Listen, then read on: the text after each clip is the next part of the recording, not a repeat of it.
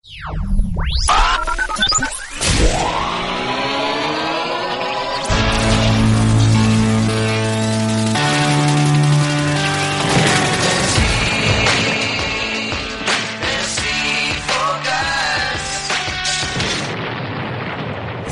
is the Fantasy Focus Baseball Podcast.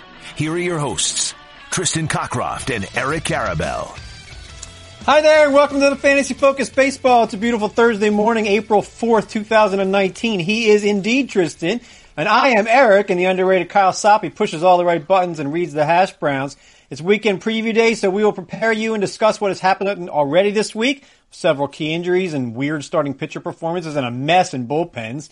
And then later on, of course, Hash Browns answering your questions. Tristan, how are you today? Getting ready for the big weekend? Oh, indeed. Gotta love the second weekend of fantasy baseball. It's wonderful. Of course, I might say that about all 26 weekends of the fantasy baseball season.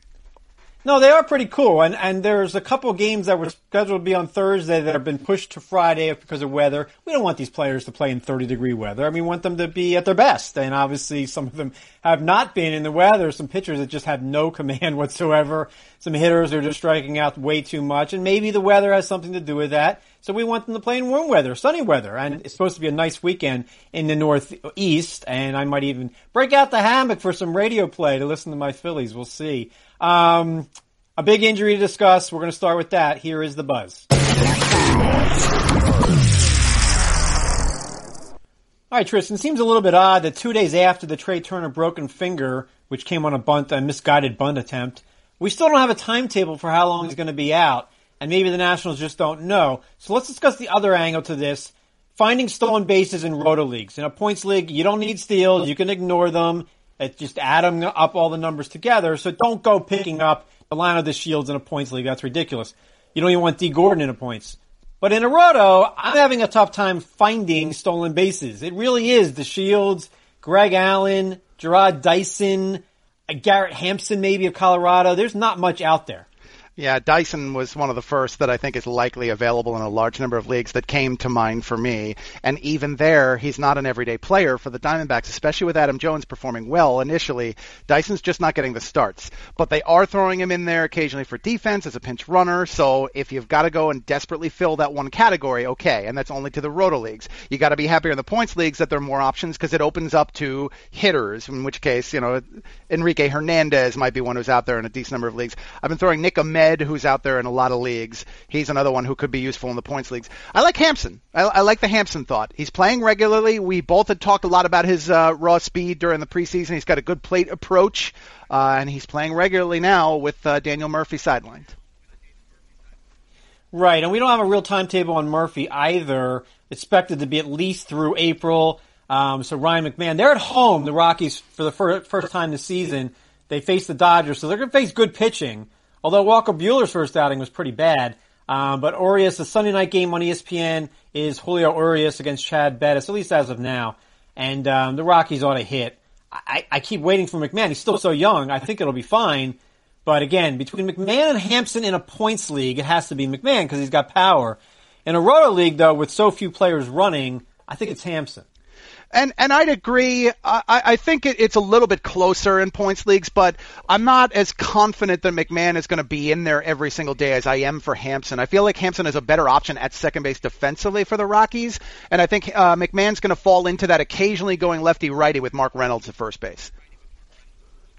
By the way, as some of you know, the sound on our shows in recent episodes has been a little spotty, but we want you to know we are addressing it. Some new equipment is on the way, and we appreciate everyone's constructive feedback. Other injuries here. Your Yankees, I assume DJ LeMahieu is the everyday third baseman now. Should I care about that? Will he steal enough bases? He won't hit for power. He may even be the leadoff hitter soon. Like, they can't bat him fifth. What happens with this Yankee? We talked about the Yankees the other day, but the Andujar injury I'm not sure we were sure about. Yeah, and I think there is the very real concern that if it goes poorly, he loses the season here. I mean, he's out for the year because he'll have to have some sort of procedure to fix this. He is going to work through that, so I would say that likely a month from now we'll be talking about Andujar getting back in the lineup, but it is a great opportunity in the short term. LeMahieu did lead off against the lefty yesterday, and I think that could be the case against most left-handers, but maybe he will hit fifth, sixth against the righties. He'll play every day. He'll play third base. I've got questions personally watching him about the defense at third compared to how he was at second base, and that could have an impact on the pitchers, but it's an opportunity. And I know the home road splits with the Rockies weren't great. He was not nearly the hitter he was on the road, but Yankee Stadium does provide him a decent little bump there. So in the daily leagues, in the shallow mixed, I think you can at least slot him in there in the home games. And look for news later Thursday on Jake Lamb of Arizona and St. Louis Cardinals outfielder Marcell Ozuna, each having MRIs on different injuries. They both look bad. I assume they're both going on the injured list. And the Cardinals could play Tyler O'Neill or Jose Martinez. I think they would lean to O'Neill here, but I don't know. And Dexter Fowler's no lock to hit or run or do anything. So, and with Arizona, we both love Christian Walker. I assume that he would be the regular first baseman, and they wouldn't mess around with Wilmer Flores over there. But give me your take on these situations. So I'll address Walker first because we made the comps previously to Jesus Aguilar that not necessarily where Aguilar is today, but the way that he broke into the Brewers lineup is somewhat similar to Walker's. They need to be playing him regularly like the Brewers did with Aguilar. They need to get aggressive with this because he is a player who put up great numbers in AAA and so far so good in the majors. Maybe he's not just this quadruple A type, and I think it's a good ballpark for his power even with the humidor. So definitely I'm on board there. For the Cardinals, I'm a little unsure how that is going to play out. The thing with Martinez for me is just they signed him to that contract. They want to audition him here because maybe down the road he's a trade candidate to an American League team. So I think there's going to be a lot of mix and match. I think you got to wait and see if you can stash one of these guys on a deep bench. Go ahead. O'Neill has great power upside. I'd say Martinez is more batting average driven. And briefly on some hitters to watch over the past week and to watch this weekend, Padres outfield, Hunter Renfroe had a multi-home run game on Tuesday. They still have too many guys. Franchi Cordero is playing, Manuel Margot. They did play Will Myers in center when they said they wouldn't. I still think Myers is the only one you have to roster in a 10-team standard, but I would rank Reyes over Renfroe at this point. Do you agree? I do agree with that, yes, and at least so far the lineups are supporting that. Reyes has been I believe Reyes has played 5 out of the 7 games so far. Renfroe, I think he might have also had 5. I think it's 4 out of the 7. By the way, if you need a middle infielder with the Turner injury, it doesn't have to be a guy who steals bases. Just get a guy who has power, and you can make up the steals in July, maybe. Brandon Lau of Tampa Bay is going to hit for some power. There are some, Neil Walker is middle infield eligible. I bet he hits like 15 home runs from Miami and then gets traded somewhere else. I think there's more power options out there. Not big power, but enough power that you can pick up. Speaking of power, Yohan Moncada has a hit in every game. He's hit for power. 3 walks, 3 strikeouts. That's what I first noticed. He can't be a great player striking out 200 times, but he doesn't look like the same hitter. Or is it just he's feasting on like Cleveland's bullpen so far? What do you make of Moncada, if anything? Oh, we got to knock every part of Cleveland that's not the rotation, huh? I agree with you, though, on that. Moncada, what's really interesting about this is that it comes on the heels of what was an extraordinary spring training. Slash 356, 469, 642 during spring training, 11 walks, 16 Ks, and the 64 trips to the plate. So it's not like this is just a 1-week blip. Maybe he has made a little bit of an improvement there. Maybe getting the different look going over to third base is helping him as well. It helps certainly for fantasy with the position flexibility here. But I like the fact that he got moved and this had no impact on his hitting. A lot of times you see players struggle to adapt. So, yeah, I'm willing to buy in here. And by the way, for those asking, and you do every year, 10 games is the midseason eligibility mark. Moncada's at 5 games at third. He needs, thus, 5 more. Randall Grichuk got a 2-home run game. He's hitting well over the past week, and he also got paid a long-term extension, which seemed a little bit odd. I mean, I understand Ozzie Albies getting a long-term extension. And some of these other guys, Brandon Lau, like the Scott Kingery deal, Grichuk's kind of in between. We kind of think this is what he is. He's not going to get any better, but he's still like a 25-homer guy, which is maybe good enough. It is, and, so far he's been a little bit more patient. The walks are starting to come. If that develops a little bit, if he bumps up even the on-base percentage just a little bit, let's say he gets up to 315, 320, that is going to boost his value by a good amount. So, I mean, it's a good ballpark for him. I like the fact that they're making the commitment to him as a regular player. That's kind of the first time he's really gotten that long-term opportunity to do so. And I'm often asked, how do you know when you start to believe in a starting pitcher that you didn't believe in March? And the answer is, I don't know. I need to see more. I need to see probably 3-4 outings. But, people are asking about Matt Shoemaker, who's pitching great.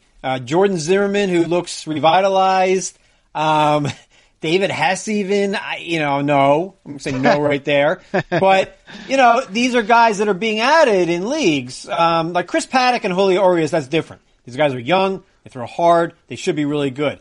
Matt Shoemaker, I mean, maybe he's this year's Trevor Williams, but I'm just not really buying. How do you know, Tristan? You win your leagues. How do you know when to actually pick up guys like Shoemaker and Zimmerman when others don't know? Well, one thing is that sometimes your roster forces you into taking some chances, and you simply throw a dart on the right guy. If you've got injuries and you can move guys off to your injured spot, or you have players who are struggling or on the sidelines or not on the rotation, you can cut them and add a couple of these players, and maybe you just hit the right dart. For me, though, it's if something has changed. Now, in Shoemaker's case, what's catching my eye is control so far pretty good. Keeping the ball down. The ground ball rate's over 50%.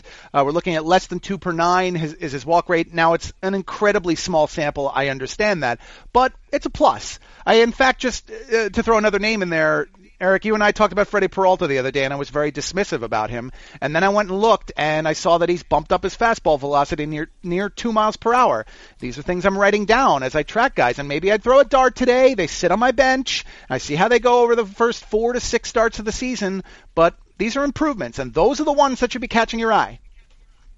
I wrote about the Brewers rotation in today's blog. I write blogs Monday through Thursday. They're posted. Go check them out. I like all the Brewers starting pitchers, basically, but check it out anyway. By the way, getting tickets online, we'll do these closers right after this. Getting tickets online can be far too complicated with hundreds of sites and varying levels of reliability. It's hard to know to trust. That's why SeatGeek is the way to go. SeatGeek pulls millions of tickets into one place so you can easily find the seats you want for a price you're willing to pay. There's nothing quite like being there in person. And SeatGeek will get you closer to the action for a great value. SeatGeek is designed to make your ticket buying experience easier than ever. By searching multiple ticket sites and grading every ticket based on value, SeatGeek helps you immediately identify the best seats that fit your budget. Plus, every purchase is fully guaranteed, so you can shop for tickets on SeatGeek with confidence. Make SeatGeek your go-to ticket source for everything from sports and concerts to comedy and theater. And best of all, listeners to this fine show get $10 off their first SeatGeek purchase. Just download the SeatGeek app and enter promo code FFB today. That's promo code FFB for $10 off your first SeatGeek purchase. SeatGeek, life's an event. We have the tickets. The Closer Carousel. All right, it's a carousel. It really is this year. So a couple of things have changed since our last show. I will say this. I think Blake Parker is Minnesota's closer now. I'm not expecting more than 25 saves. But it's pretty clear what happened yesterday was, I don't want to say, it was odd. Trevor May was cruising. He got 5 outs. There was 1 out left in the game. Alex Gordon was up, and all of a sudden Blake Parker comes in. It wasn't a pitch count thing. I just think Rocco Baldelli wants the experienced guy. Don't you agree? Kind of. I actually think May might fit into what we talked about with Raisel Iglesias the other day, where I think he's considered the best reliever who's going to come in the most critical moment in the game, and a lot of times those do reside in the 9th inning. But I think Parker is going to be the next read for Baldelli. I think there will still be a bit of a committee going on, in other words. Matt Barnes pitched the 8th inning in a tie game on the road against Oakland, which left Ryan Brazier for the save. I guess you could say maybe Brazier's how do you pronounce it? Brazier. I don't know how to pronounce it. It's Brazier. Brazier. He could be the closer. I still think it's Matt Barnes, though. If you had to roster one of them, I'd say it's Barnes, don't you? I agree with that, and I think this is another signal of, and managers are doing this much more this season, using your closer / best reliever in the game's most critical moment. I think that was all that was yesterday. Greg Holland is the NL version of Shane Green, but neither one of them are giving up anything. They both look good so far, which probably means you sell high and trade them for whatever you can. And you basically trade Greg Holland for your 4th or 5th outfielder, and then you just go and pick up Anthony Swarzak of Seattle, who's probably going to do just as well. Right? Yeah, I would agree with that. And, they're saves. They're the closers. They are performing right now. Enjoy it. But you were saying what I always do with this. It's that you've got to formulate your exit plan. I cannot trust these guys over the entirety of the year. I would say, given the choice between the two, Green's track record, at least in the past couple of years, is a little bit lengthier. I feel a little bit safer with Green of the two. Alex Wilson got Milwaukee's save on Wednesday. They can't use Josh Hader every day, but I do think Jeremy Jeffress, when he comes off the injured list, is going to be in line for a lot of saves there. So you can say whatever you want about Hader, and he is awesome. Although, one of his saves would have been blown if Lorenzo Cain doesn't jump over the fence. The narrative might change a little. The opener, here. The opening game. Yeah. I mean, look, Josh Hader is going to end up, I think, a top 10 fantasy relief pitcher with the strikeouts. I think top 5. Maybe top 5. But is he going to get 20 saves? I still say no. Philadelphia and Washington. Wow, that was hard to watch. I'll say this for Trevor Rosenthal. I feel bad. He can't throw strikes. He's not the only one. But if you picked up Rosenthal because Sean Doolittle never pitches 60 innings, I don't think Rosenthal's next in line. He might not even be on the team in a week or two. So he has to throw more strikes. David Robertson, I kind of trust more to find his command, but he ain't getting a save this weekend. I'll tell you what, I think Hector Neris is probably getting the next save over Sir Anthony Dominguez. I do. I don't know why. I just think Dominguez, they want him to get more than 3 outs. So. Yeah, Dominguez is, I think that a lot of bullpens are morphing into this. I want to use my best stuff reliever for more than 3 outs at the game's most critical moment. And I think Dominguez fits that Hader and Iglesias and May, and maybe that's Barnes. I think he fits that mold here. And I'd agree with you from that aspect. I really liked Hector Neris coming into this year. I thought there was a lot of value considering how late he was going, even in the only leagues. I wouldn't be surprised by that. Give Robertson a breather here in a less high-pressure situation. He had thrown the 9th every game before that, and he has not looked good. And on Monday's show, the new closers we'll be talking about are A.J. Minter of Atlanta, and who was the other one I wanted to make sure we mentioned? I forgot what I was going to say. But I'll probably remember at some point. Oh, David Hernandez of Cincinnati. I'm predicting that those guys will be getting saves. Really? And they will be getting saves soon. Well, David Hernandez. If Iglesias isn't closing, then who is? Welcome aboard. Welcome aboard the bandwagon. I talked to a lot of people just throwing a dart at David Hernandez, and, we'll see how it plays out. I don't know if I'm as aggressively jumping into this saves projection for David Hernandez, but I like the arm. I don't think any Red or Philly gets 20 saves now. That's what I think. Yeah, I can see. Yeah, I think that's fair. By the way, there was a question here from Brett about Vince Velasquez's role. He's the 5th starter. They have so many off days in the first week. He's not a relief pitcher, not yet. He could be next year. But if something's wrong with Robertson, I don't think they go out and sign Craig Kimbrell. I don't think they move Velasquez to the bullpen either. I think they just use from within. Pat Neshek might get some saves, but Velasquez is a starter. I just don't think he's going to be a fantasy relevant one. All right, let's move on now to the weekend preview as I move down on my list here.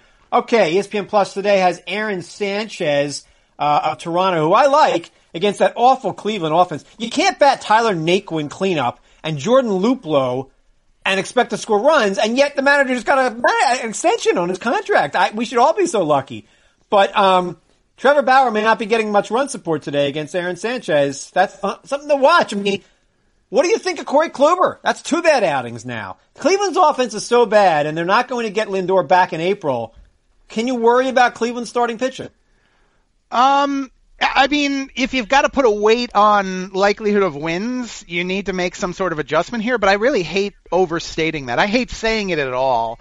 That's the only thing that's going to have an impact on in terms of the starting pitchers, I think, because I love those guys. First team in history to have 4 200 strikeout guys, and I was, 2 years late on that bold prediction way back when. The offense is bad, though. I don't think that's Francona's fault. I think that's just the roster's been allowed to just get stale year over year for the past 2 to 3. But yeah, it's an opportunity for opposing starters. Aaron Sanchez, I want to get on board with you. I do. I feel like there's a good career there, a productive pitcher there, but the blister issues held him back in the past. I'm not quite there yet. I feel like this is just a streaming opportunity. Look, managers look good when they have good players. And they look bad when they had bad players. Okay, was it Gabe Kapler's fault that Dominguez and Robertson were terrible? No. Is it Francona's fault that Tyler Naquin's his 3rd best outfielder? That's ridiculous, but no, of course not. But when, managers look, and, Joe Madden, who used to look a lot better, is it his fault they had 6 errors the other day? Anyway, that's what, also watch Yu Darvish today. That's not Joe Madden's fault when Yu Darvish is walking every other hitter almost literally. Yu Darvish did his Tyler Chatwood impression the other day. I don't know what you do there.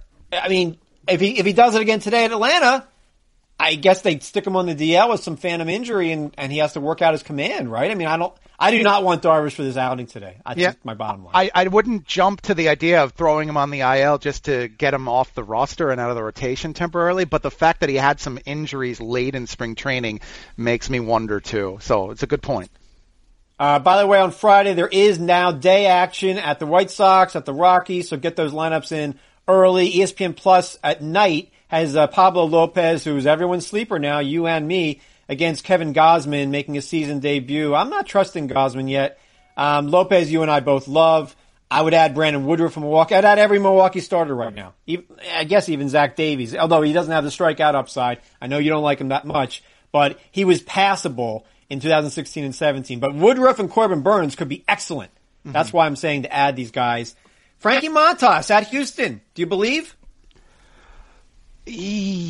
Well, Houston's a terrible matchup for him. I can't use him for this one in our game's context, but I like the arm, and that's one where I've taken a flyer in any of the leagues that were deep enough to support it, because Montas did introduce that splitter during spring training, and it looks pretty good. At least the brief times I've been able to see it, it looks like there might be something there. Saturday on ESPN Plus, there's something there in Detroit as Matt Moore hosts Jorge Lopez. Matt Moore goes into the Jordan Zimmerman pile for me. I know it was a good outing. I don't care. But when will I care? Will it be 3 or 4 outings? Maybe. And then it might be too late to add him. I'm okay with that. I just can't imagine. I mean, nothing's changed with Jordan Zimmerman in the peripherals. He just has pitched well. I'm not buying. I'm sorry. They're streamers. That's it. They're streamers. And even then, I'm not there with Moore. Zimmerman is. I mean, I actually think Jorge Lopez could become interesting. I took him in a deep league in a draft recently. I don't think you're giving Zimmerman enough credit as a streamer. He did show times last year where he did have that utility. I had a lengthy debate with somebody in a super deep league last year, and it was either June or July, about is Jordan Zimmerman worth even the discussion? And yeah, I think he's worth the discussion as a streaming pitcher. Okay, I'm willing to admit that. I admit I'm wrong every day. But I think there's nothing more there. I think you're correct in that, this is not a guy to invest in. No, I mean, like Chris Paddock. I mean, come on. You want Chris Paddock. Michael Pineda at Philly? No. Philly's offense is still scoring 7 runs a game. Their bullpen may be giving it up. I don't know. I'm tempted on Pineda. Why? Live arm. I don't think he's going deep enough in this game to matter for our game, but I think there is something there for him. And if you're in an only, he's in for me.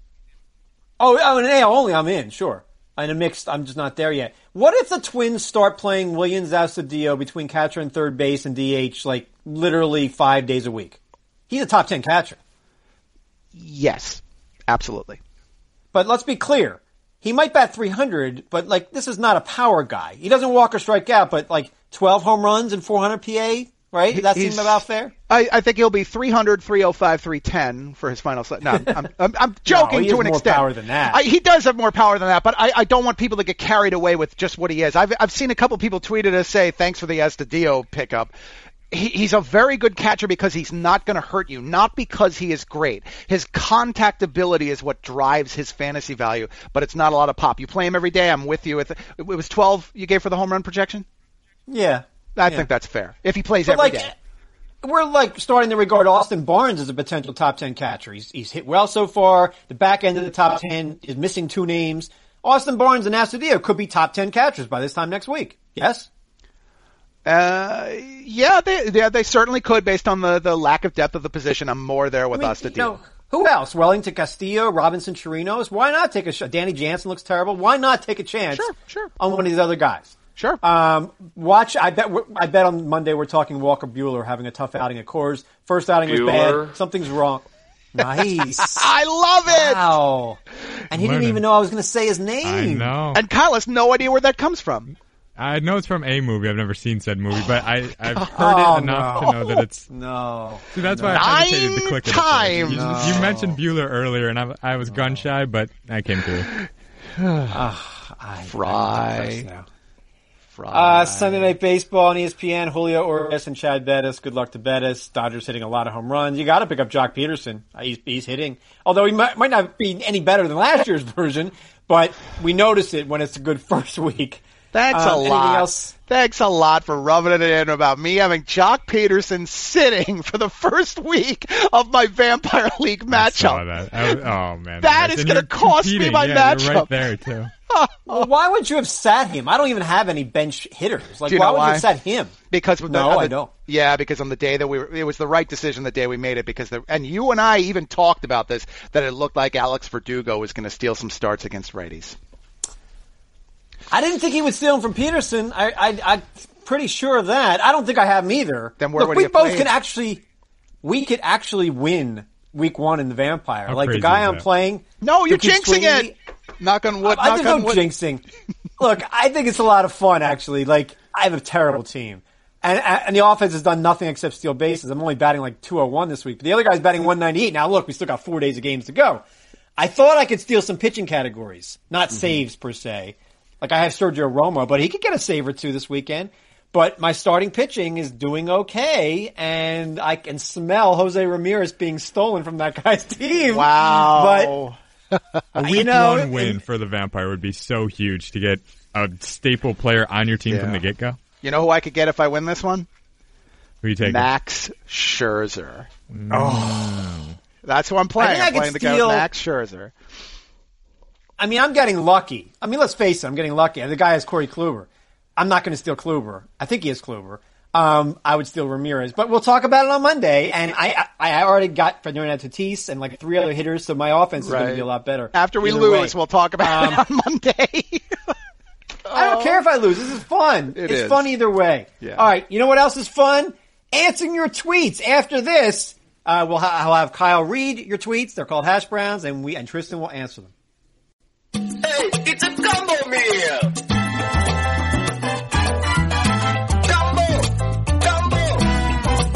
It's a combo meal! Home run plus steal!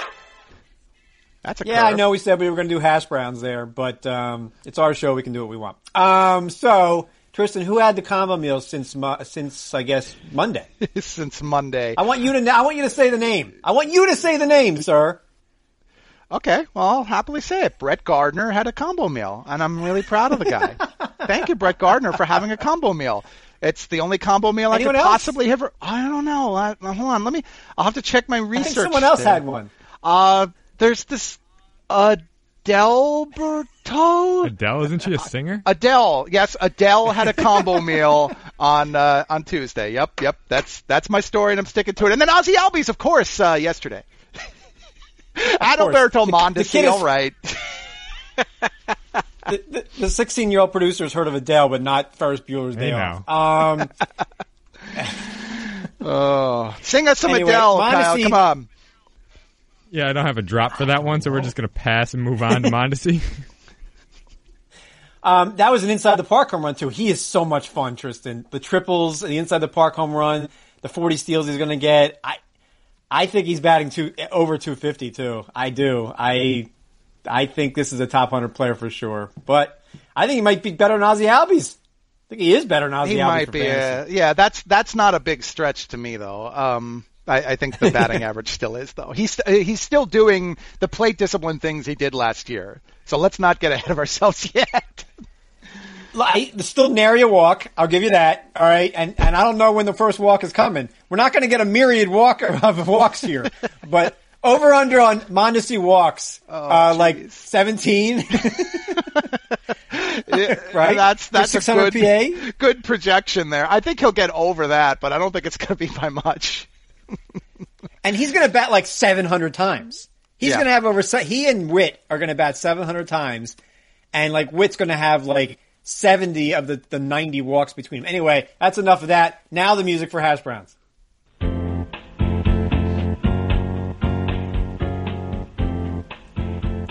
Okay.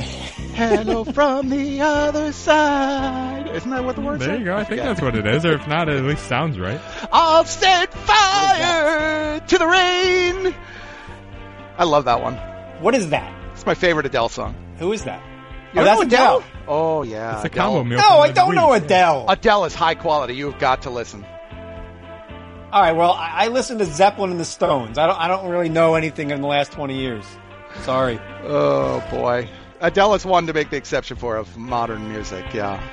So Kyle, Led Zeppelin was a band in the late 60s and early 70s that had like some great music. Stairway to Heaven, Rock Zeppelin? and What's that Roll, mean? Dazed and Confused. Yeah, What's that from? Google it. And That's the thing that the kid in the Christmas Story got for Christmas, and if it's made out of lead, it'll like sink really quickly. He's never seen that. I mean, come on, that's No, crazy. Oh, All right, there's probably some questions, right? there are many questions. Some came on Twitter about baseball. There's many questions in my head about what's going on right now. David wants to know if you should hang in there with Mike Zunino or move on to the waiver wire for something better. I mean, what did you think Mike Zunino was going to Thank do? you.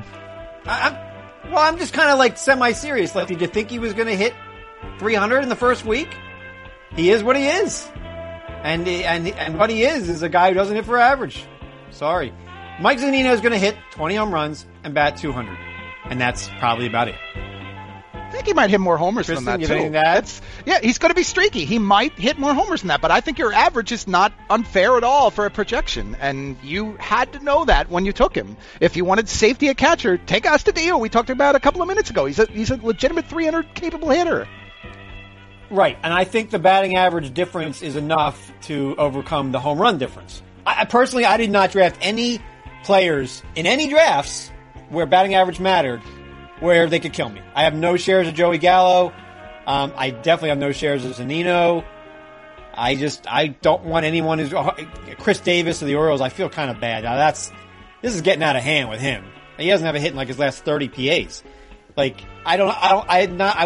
Chris Davis of the Athletics is okay. He bats 247 every year. Although, did you see, I wrote in... Over 252. So you read that. I saw that. Yeah, I saw I thought that was really bold. I mean, that's huge. They were asking for bold predictions. What is bolder than... Chris Davis has literally hit 247 for 4 consecutive years. What could be bolder than saying he won't do that? I think you gave him 52 bombs, too, if I remember correctly. I did. That's a strong season. And actually, what's more impressive, really, Tristan, is that he's up total 5 consecutive seasons. That's really hard to do. What was the grade of wings that you were judged on that one? And I was judged to have the weakest take of all the people that supplied I was takes. second or third behind you. I'll tell you this, I was very proud to be tabbed the garlic parmesan, which is one of my favorite and most underrated of the wing types. All right, so it wasn't a bold. I also said Oakland will lead the majors in home runs. I thought that was pretty bold too, but I was judged to be unbold. You know, there's really nothing good that can come out of being bold. I've noticed. Whether it's the do not draft article, nothing good comes from that. Nobody ever sees the positive of the plant your flag players. Like they never remember that I said, oh, this guy like Christian. Nobody remembers I said Christian Walker's going to hit 25 home runs. All they remember is what I said about Yelich and Hader. And they both look wrong. I don't care. I'm going to give you 3 catchers to bring back to the Zunino thing give me a yes/no as to whether you're adding them for him. Okay, 3 different types. All right, Francisco Cervelli, Mr. Safety. Yes. Okay. Isaiah Kiner Falefa. Part-timer, never playing. Qualifies. Yeah, look, I'm not going to roster Zunino, but I wouldn't go get Kiner Falefa over him. Okay. And Francisco Mejia, the upside guy. Definitely. I have Mejia shares everywhere. And I could have had Zunino even cheaper in one league in an auction, and I still went with Mejia. Mejia's not playing that much, but I think he will. I'm going to be patient. I don't care if Mejia plays like twice a week in April. I'm going to be patient. He's good. Not playing right now is helping you more than Zunino is. That's the thing. Absolutely. Mm-hmm. Absolutely. That's why I picked those 3, because I think of either the safety or giving you the upside in limited time. You know what else I love? I love that Dollar Shave Club has everything I need to look, feel, and smell my best. What I love even more is the fact that I never have to go to a store. That's because DSC delivers everything I need right to my door. And 2, they keep me fully stocked on what I use so I don't run out. Here's how it works. Dollar Shave Club has everything you need to get ready no matter what you're getting ready for. They have you covered head to toe for your hair, your skin, your face, your name. You name it, they have it. And they have this new program where they automatically keep you stocked up on the products you use. You determine what you want and when you want it. and it shows up right at your door from once a month to once every 6 months. I love the Dr. Carver's shave butter, so smooth. It just makes shaving easier, and really isn't that what we all want as men? Plus, with their handsome discount, the more you buy, the more you save. Right now, they got a bunch of starter sets you can try for just $5, like their oral care kit. After that, the Restock box ships regular size products at regular price. So what are you waiting for? Get your starter set for just $5 right now at dollarshaveclub.com/FFB. That's dollarshaveclub.com/FFB. All right, Kyle. All right, somebody who needs a little bit of help right now is Miguel Cabrera. Not sure Dollar Shave Club's going to help him out, but Saturday Spread wants to know if he's officially done. Can we call it a career for Mr. Cabrera? You know what I thought was funny? Somebody maybe this guy tweeted it out, and somebody else answered the tweet saying Eric's going to say, "Be more patient," and that guy was right. It's he does look bad. There's nary an extra base hit. I used that twice in the show, but I'm going to get away with it. But I bet he could homer today or tomorrow. Like I'm not worried yet. I want to see. What do I need to see? 3 weeks? I guess 3 weeks is what I need to see. Would you drop Cabrera for Christian Walker right now? I would not. I'd try to find another way to get Walker on the roster. I think Cabrera, the issue I have here with bailing after not even a week yet. I mean, well, let's see. Yeah, we'll be at a week once we get to 1 p.m. today Eastern. Is that he has one of the best contact qualities, at least from last year, despite the fact that he had all those injuries. And so far this year, when he has made contact, it's still been a pretty decent quality. Yeah, I'm going to be a little bit more patient. So...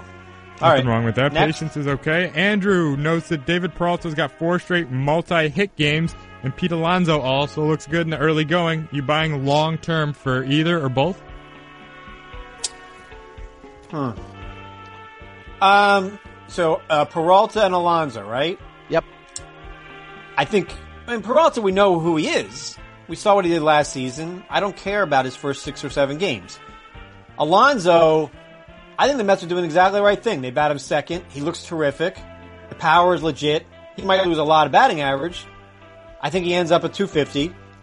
But Dominic Smith is the backup first baseman and pinch hitter. And I don't see Dominic Smith playing that much, more than like once or twice a week. Against a tough right-hander, I would do that. Like if they're facing Scherzer, play Dominic Smith. I'm cool with that. I bet, so better numbers this season, Pete Alonso or Christian Walker? I'm going to say Alonso. I am too. Pete Alonso or Miguel Cabrera? I think I'm sticking with Cabrera still. That's close. Good debates between any of the three of them. The issue I have with Alonso is that he's still not showing much difference from what I would have projected, and that is that he's going to have a lot of Ks, so the batting average will be variable. Swinging at a lot of non-strikes, the swing out of zone rate is 36%. If you're getting near 40, that's a pretty bad number. Swinging strike rate's near 14%. This guy's got a lot of swing and miss in his game, so the role is kind of driving his value so far. I'm not there yet on him being a star. I think in dynasty leagues, of course, that's obvious to me. But I'm not upgrading him significantly. And Peralta, I mean, you said it best. I just don't think anything's changed. You know, in dynasty formats, I don't invest in first baseman that much. I mean, if I end up with Goldschmidt somehow, I love him. But a young first baseman, I'd much rather have a middle infielder or an outfielder who runs. I avoid catchers, first baseman, and relief pitchers in dynasty formats. What's the best Pete Alonso can do? 260, 30 home runs? Like, I just don't think in dynasty... Ooh. Well, yeah. I mean, like, what's his ceiling? I feel like his ceiling is just okay. Like 40 home runs. I mean, what do you think is the best that Alonso could do? I think it's that. I think it's 260 and 40. But I think that's shooting for the moon, and we're talking down the road. I don't think that's happening this year. I worry that he's going to be like a 230 hitter this year, which makes him a really kind of average dynasty selection. Well, what's so special about that? You see, the thing is, first base is not as star-studded as it used to be in the past. So if you find it important to fill that position on your dynasty roster, then he does grade very well compared to the other players at his position. The problem is that reaching that high ceiling is not going to give you the value that those studs from the past did. Miguel Cabrera in his prime, and Joey Votto in his prime, and Pujols in his prime, they were fantasy stars. Well, that's my point.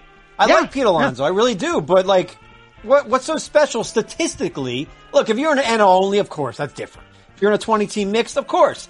But if you're in a 10-team standard points league, I like Pete Alonso. I think he'll help you, but I take him over yonder Alonso. But, like, what are you really expecting here that's really going to, like, turn the needle? I'm not there yet. I would take Peralta. I mean, I think most everybody would. So, well, in a dynasty league, I can see the case otherwise, but I'm with you in every other circumstance. All right, that's next. Nary a hit for Winker this season. Spencer wants to know if you're punting on him or you staying in there on the sleeper hype. All right, now you're abusing the word. I'm trying. I am trying. That's the first time I've ever said it. It felt so good. Tristan, have you seen the two Ohio outfields, what they are hitting this season? Nothing. Yeah. Please. Hard to do. Yeah. Cincinnati finally got a hit from an outfielder other than Puig. Matt Kemp, like yesterday, as a pinch hitter or something. Winker's off to a terrible start, but I don't care. Like, what we projected for Winker has not changed. Unless they don't play him, which is possible. But, like, if Winker had a hitless week in June, nobody would notice. Why are you noticing in the first week of April? I'm not changing a thing on Jesse Winker. So it surprises me a bit that Cleveland, we knew that outfield wasn't going to be very good. That was going to grade one of the worst. Cincinnati is a loaded outfield. There's a lot of players there. It'll be fine. There is an elite talent in there. The reason I think people are panicking on Winker, which is valid, is that Scott Schebler was the leadoff man in 2 of the 5 games, and Winker didn't play either of those. And they were against righties, which is the role that Winker was supposed to occupy. Everyday leadoff man against right-handed pitchers. Didn't happen. That's it. That's the only thing that concerns me. That concerns me too, but for all we know, he had a bellyache that day. I don't know why that didn't happen, but Schebler doesn't have any hits either. So, right. But the thing is that in that outfield with that competition, if one of them gets hot and it happens before Winker does, it's going to be a playing time issue. Oh yeah. No, and look, if they're not hitting by June, Scooter plays second and Peraza plays left. Like they make changes here. And Senzel plays center. Like, they'll just bench them. Although David Bell is a first-year manager, I would think he'd want to build around Winker a little bit here. I just think it's a little too early to panic. Yeah, I agree. What's next? We got one more here, and if it's too early to panic on those guys, is it too early to crown Adam Jones a Hall of Famer? Mark wants to know if his strong start's indicative of what we can expect the rest of the way. Hall of Famer. Oh, yeah. By the way, hasn't walked yet. Yeah, he sure hasn't. Really nice guy. Great guy to interview. I like Adam Jones. He's hit 3 solo home runs so far and 3 doubles. No walks. I just don't think there's anything different here than there was last year. Like, he's probably going to play every single day. Like, he's going to get 145 games, 600 plate appearances, and hit 18 home runs and steal 5 bases and bat 280. He always bats 280. He's a career 278 hitter. So, 280 with 18 home runs, 72 RBI, and 5 steals. That's not a top 50 outfielder. I'm sorry. I'm not changing the only reason I'm changing my initial take on Adam Jones is because Steven Souza is out for the year and they don't have a replacement. So Adam Jones is going to get 600 plate appearances. If you got him in NL only, good for you. 18 homers, 72 ribs, and 5 steals and 280 is good. You know, like what Nick Markakis does every year is really good in an NL only. In a standard mixed, no. And in a standard, in a points league, which is the standard now, he doesn't walk at all, people. He has averaged like 30 walks a year for his career. He ain't drawing walks. In fact, it's exactly that. Like, oh my God, he just 24 walks, 27 walks. So like in a points league, he does not help you as much as you think. Yeah. In a roto league, he also doesn't. Overrated points league player. Yeah. He's a very good and very consistent player, and he's in a ballpark that's still fairly hitting friendly, probably comparable to Baltimore, even with the humidor there, and that's a good situation. And you kind of fell into value based on where he was drafted after the Souza situation. But I agree with you on all counts here with Jones. I think, he's not a star anymore. And as a matter of fact, if we're going to go small sample circus, I'll throw you this. He's 7th out of 190 qualifiers in strike zone rate, which means pitches in the strike zone, the rulebook strike zone. That means they're pouring it over the plate for him, so that does partially explain how he's doing so well. Why would you ever throw a strike to him? I don't know. I don't get it. I don't know. Like, it's a small sample. You could have just fallen into having thrown a pitch in the wrong spot. I guess. I mean, it could be like Moncada homering off, Cleveland's bullpen, other than Brad Hand. Like, I don't want to. It's a week. I'm not ready to say Adam Jones is awesome, Yoan Moncada is awesome. I can't do that yet. I mean, if you look at the top of the player rater, I mean, obviously there's some pitchers on there. Hyunjin Ryu, who's looked good. Marco Gonzalez has looked good. David Hess, are you kidding me? No. Right. But I think there's a difference between Moncada and Jones. I think we'd both agree on that. In value, there might not be. I mean, I think people just want to love Moncada so much because he's young and can be a 5-category player, but he can't be a 5-category player. He can't hit for average. And I'm not ready to say he will this year. Give me the updated batting average you project for Yoan Moncada. Is it over 250? Probably not, but I am moving closer to it. That's the point here. I'm not changing the Adam Jones projection for batting average 1 point. I'm not doing it. Moncada, I'm a little more tempted to do so because, first of all, he's young, heading towards the prime years of his career, and there are hints that maybe he has improved something. But I mean, we're talking a couple points. Yeah, you're right. And I bet Moncada has seen Ferris Bueller's Day Off. That's another thing. That's working in his favor. Stock is it's rising as we go here. It's not hard to see either, Kyle. Come on, it's on about 1,000 times a day on TV. Yeah. Yeah, I mean, it's. You don't even watch TV, though, do you? I mean, I see sports. If it's not like on a commercial break, then I miss it, and even then I don't really pay attention to the commercials, so I could have missed it. Your TV is basically on ESPN all the time. I have like 3 channels, and that's one of them, yeah. He's a company man. Yes, he is. There's a drop for that somewhere. Yeah. Yes! Look at that. Yes. I'm getting the hang of this. Football show. You're the best producer we've ever had. How about that? You're the only one who wants to. Thank you so much for listening to Fantasy Focus Baseball. We really do appreciate it. I think the three of us do appreciate those who listen to our show, and I think we'll be with you all season long. It'll probably be this threesome. I don't know what happens when football starts. Tristan might have to produce. But anyway, thank you for listening. We will be back on Monday, the three of us, to talk baseball. Hopefully no major injuries. We hate the major injuries. The Trey Turner thing, that hurts. I right away I was like, oh, where do I knew I had him on a non-ESPN team where I could pick up somebody pretty easily, but like a head-to-head league, I didn't plan for other guys on my team stealing bases. So I picked up Ketel Marte, but I could lose steals every week, so it could be a problem. So hopefully no injuries, but maybe Julio Urias is a topic on Monday. Certainly we'll do a closer carousel on every show from now on. So thank you to Kyle. Thank you to Tristan. I am Eric. Have an awesome weekend. Everything is awesome. Darkness.